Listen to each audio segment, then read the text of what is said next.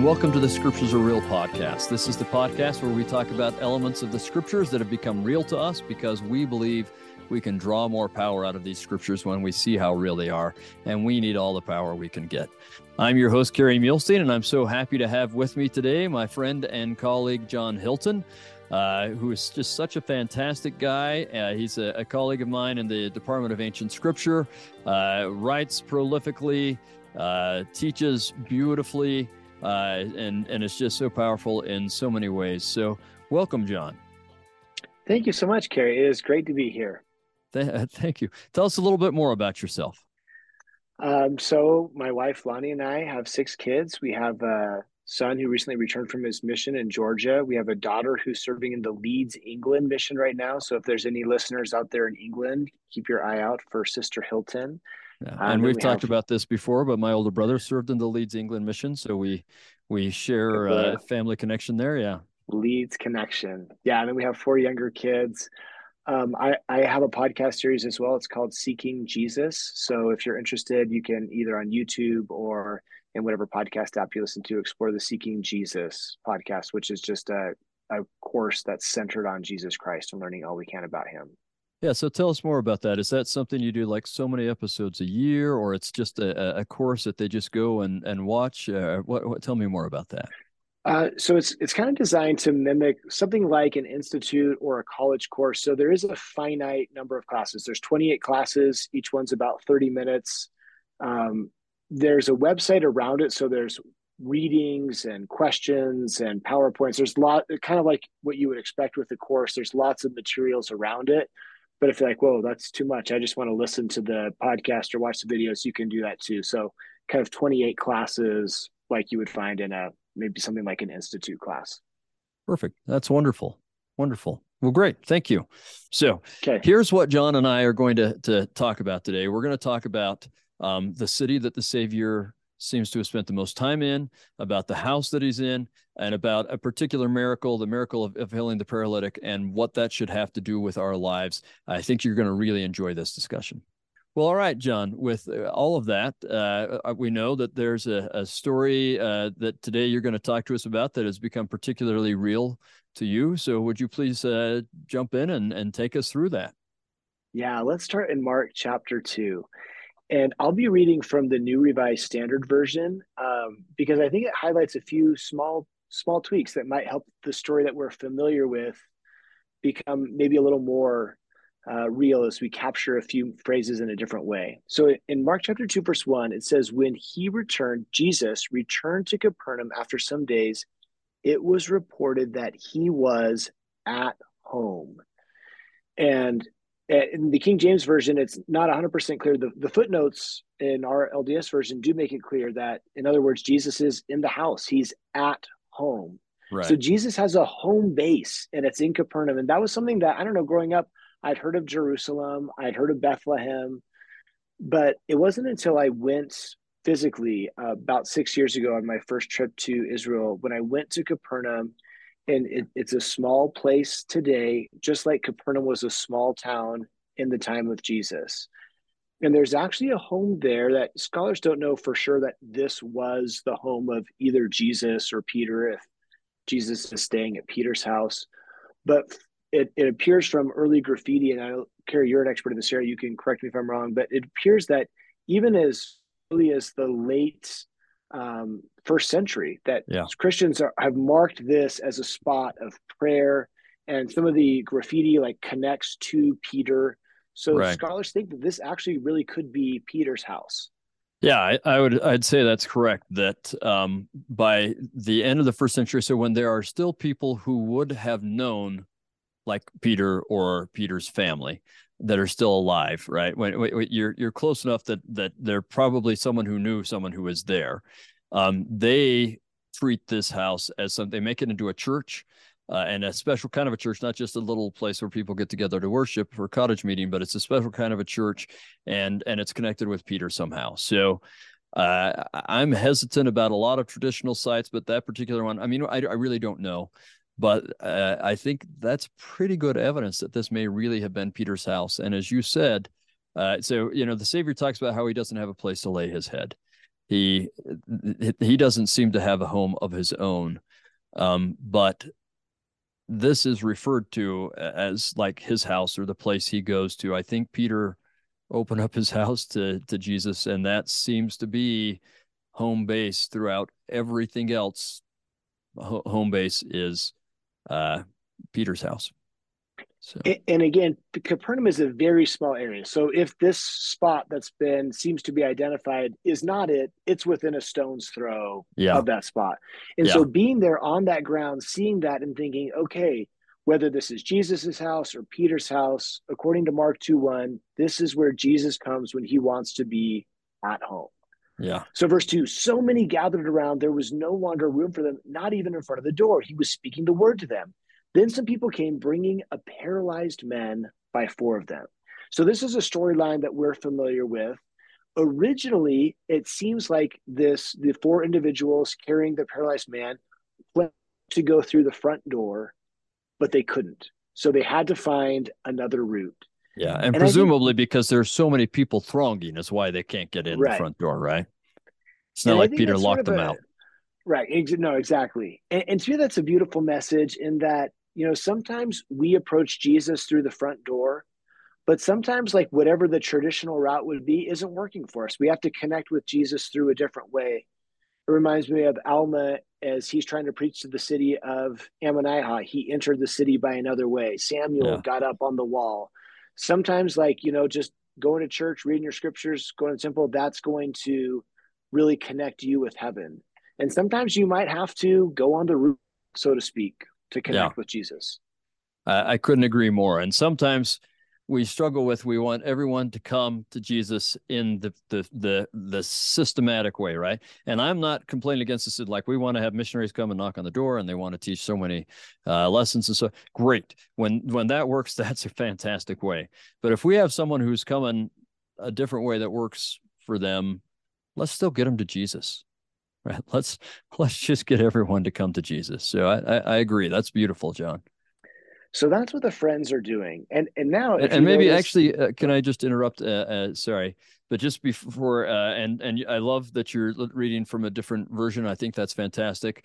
We'll just point out because while I actually prefer kind of, and this is going to make some of our colleagues so mad at me, but I kind of prefer teaching harmony version, meaning we hmm, look at several different accounts of the same story at once because my focus is let's understand those stories in Christ and what's going on. But I don't want to lose the flavor of each gospel, and we've been trying to do that a little bit. So one of the hallmarks of Mark is that he just keeps including verbs or adjectives and adverbs that make us know things are happening. Right? It goes from here to here to here to here to here, and it's and so we have that again here. As you said at the end of verse 1, it says he's in the house or at home. And verse 2, the language in the King James version, it's a little bit different. You were in NRSV. I can't remember which one. yeah, NRSV. NRSV, which is a great translation. I love it. It's done just a little bit differently, but it still conveys it. But I want our audience, who's probably typically reading King James, to recognize this phrase. This is the typical Mark phrase to let us know stuff's happening. And it's the word straightway. Right. So you get Hmm. verse 2, and straightway many were gathered together, in so much that there was no room to receive them. Right. And he really wants you to have this feeling that as soon as they learned Christ was there, stuff happened. Right. Where Christ is, stuff happens, and it happens all the time. It gets just boom, boom, boom because of who he is and the ministry he's about. And so that's the flavor of Mark that I just want to make sure that we were catching, and also help the audience to keep looking for that, the Mark straightway phrase, which Hmm. is kind of his hallmark phrase. So anyway, sorry, keep going. But Okay, no, I love that. I think it's fantastic that we know when they learn Christ is there, boom, people gather. They want to be And there. Christ is not able to rest for long. He's doing stuff for people immediately. So Yeah. So then in verse 4, when they could not bring him to Jesus because of the crowd, they removed the roof above him. And let's just pause right there because I don't know. We just like we know how this go, so we just read through it. But imagine that let's say it's Peter's house. So you Yeah. hear Peter, Jesus is teaching, and you're like, Amen. Yes, I love this. And then there's like a thud, thud, boom. Like a section of your roof just comes down, and Peter's like, "What the heck, man? I just Yeah. fixed that last week." And Yeah. so there's some humanity in this moment. Probably a lot of the people who are participating in the podcast today are fans of The Chosen. Mm. The Chosen has a great portrayal of this. And just a little side note: if you're interested, I think it's hard to find scriptural scenes from The Chosen. Like you might be like, "Oh wait, what episode was that? What time code was that?" If you go to johnhiltonii.com/The Chosen, I've broken up all the scripturally relevant clips from The Chosen by Come Follow Me weeks. So if you're Oh, interested in like, really? oh, what's the Chosen clip that relates to this week, I've pulled out like the 5 minute clip of this scene, for example, in Mark 2, as well as all the others. And it's kind of just, it gives you like that humanity, like, oh, this is actually someone's roof. And I don't know, how do you feel if you're at someone's house and you break something? It's really Yeah. embarrassing. Like, so how does Jesus feel like these people break the roof? But I love that Jesus doesn't make it awkward. So they let down the man with the mat. And look at verse 5. When Jesus saw their faith. So he doesn't say, like, behold, you vandals, like, what have you done? Yeah. Um, so I love that Jesus saw their faith. He's seeing the good, but then we can also highlight the word there. Jesus saw their faith, the faith of the four friends who are carrying the paralyzed man. I think that's a really helpful message because sometimes we are the people who want to be healed, but sometimes we're really hoping for healing for someone that we love. Yeah. And we may or may not be able to metaphorically carry this person to Jesus, but we can put our prayers and our faith in behalf of this person. And I think this verse is telling us that the Lord will see and recognize our faith as we pray in behalf of those we love. That's beautiful and so needed right now. I really don't know very many people right now who don't have some loved one that is having some kind of struggle, whether that's mental health, physical health, spiritual health, whatever it is. We all have someone we love that's struggling right now. And while their choices certainly matter, our faith matters as well.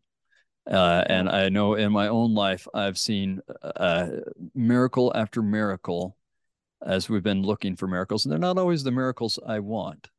Like, I'd like this K one big wave your hand and the problem is gone miracle. And I'm still hoping for that.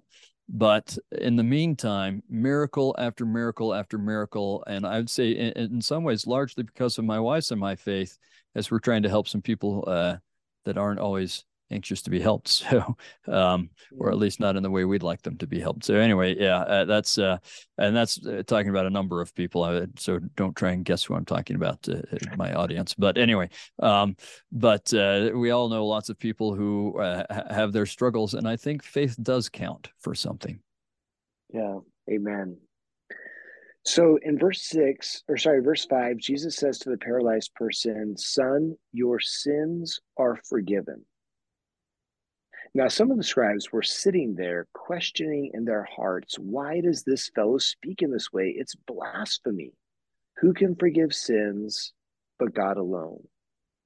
And once Jesus perceived in his spirit that they were discussing these questions among themselves, and he said to them, why do you raise such questions in your heart?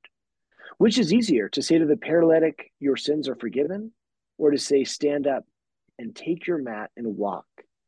But so that you may know that the Son of Man has authority on earth to forgive sins, he said to the paralytic, I say to you, stand up, take your mat, and go to your home. And he stood up and immediately, there's a marking phrase for us, immediately Yeah. took the mat and went out before all of them, so that all were amazed and glorified God, saying, we have never seen anything like this.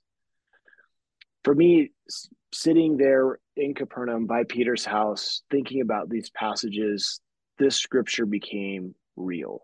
Yeah. Now, I want to be clear, you do not have to go to Capernaum to have a testimony of Jesus, and these scriptures can be real in Provo, Utah, or wherever in the world you happen to be. But I just want to testify that Jesus Christ is one who can heal us, whether we have physical wounds or spiritual wounds. He is the healer, and I love how that's so clearly demonstrated in this story. I couldn't agree more. And maybe we can just even kind of follow this a little bit.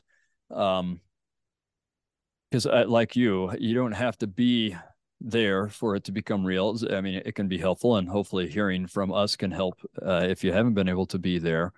But let's continue with it. Like once you start picturing it there, let's start continuing to picture. Right? I'd like to think, okay, well, what happens when he walks in home? I don't know. Is he married? Does he have children? And he hasn't been able to walk for a while, and suddenly, Dad walks in the door, or is he someone who his parents have taken care of him for forever? And this has taken over their whole life because they're taking care of this son who can't walk, and your son walks in the door.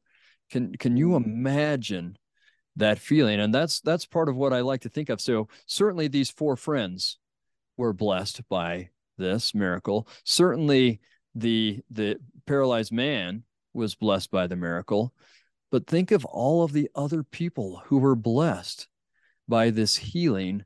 And we'll talk in a minute about the people who are blessed by the faith that's inspired by that healing, but the people who are blessed because this man walked in the door of his home and was able to, help the family in whatever ways he couldn't before. What an incredible gift the Savior gave really the entire community in that mm, way.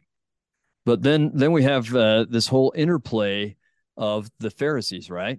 Well, he can't forgive sins, right? And this is one of those times where we have a miracle that was specifically designed to show the Savior did have power and had the ability to do things beyond even that miracle.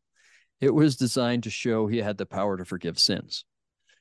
And that's remarkable. We don't get that kind of thing actually in the New Testament very much. Him talking about forgiving sins that much. This is one of the times where he makes it clear, and it's hard to argue with. Okay, both of those things require a miracle. So if he can do the one miracle, why can he not do the other? mm, And the kind of faith so clearly lots of people had faith that he could heal because they're bringing people to him to be healed, and that's wonderful. Physical healing. I mean, I'm not going to downplay that.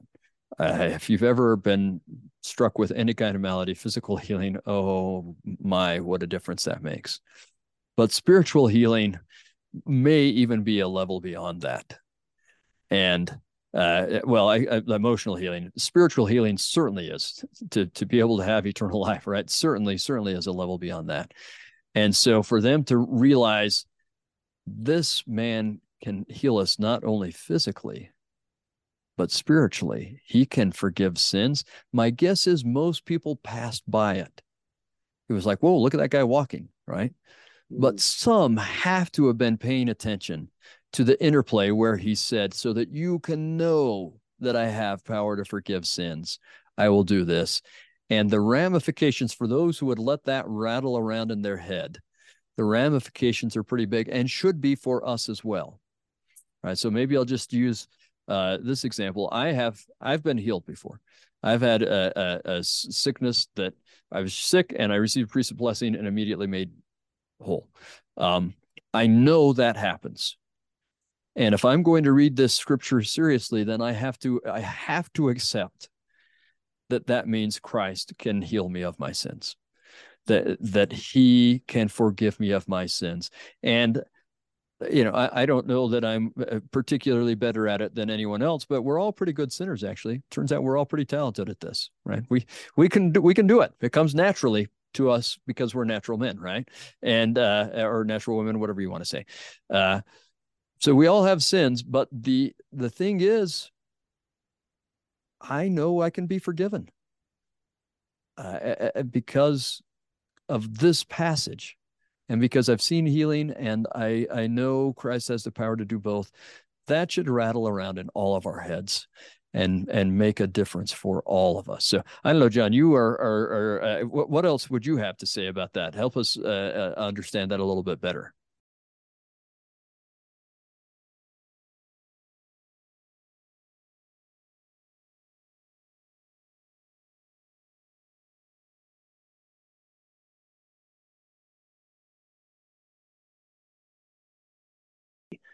I mean, he really lived. This really happened. He really had a home.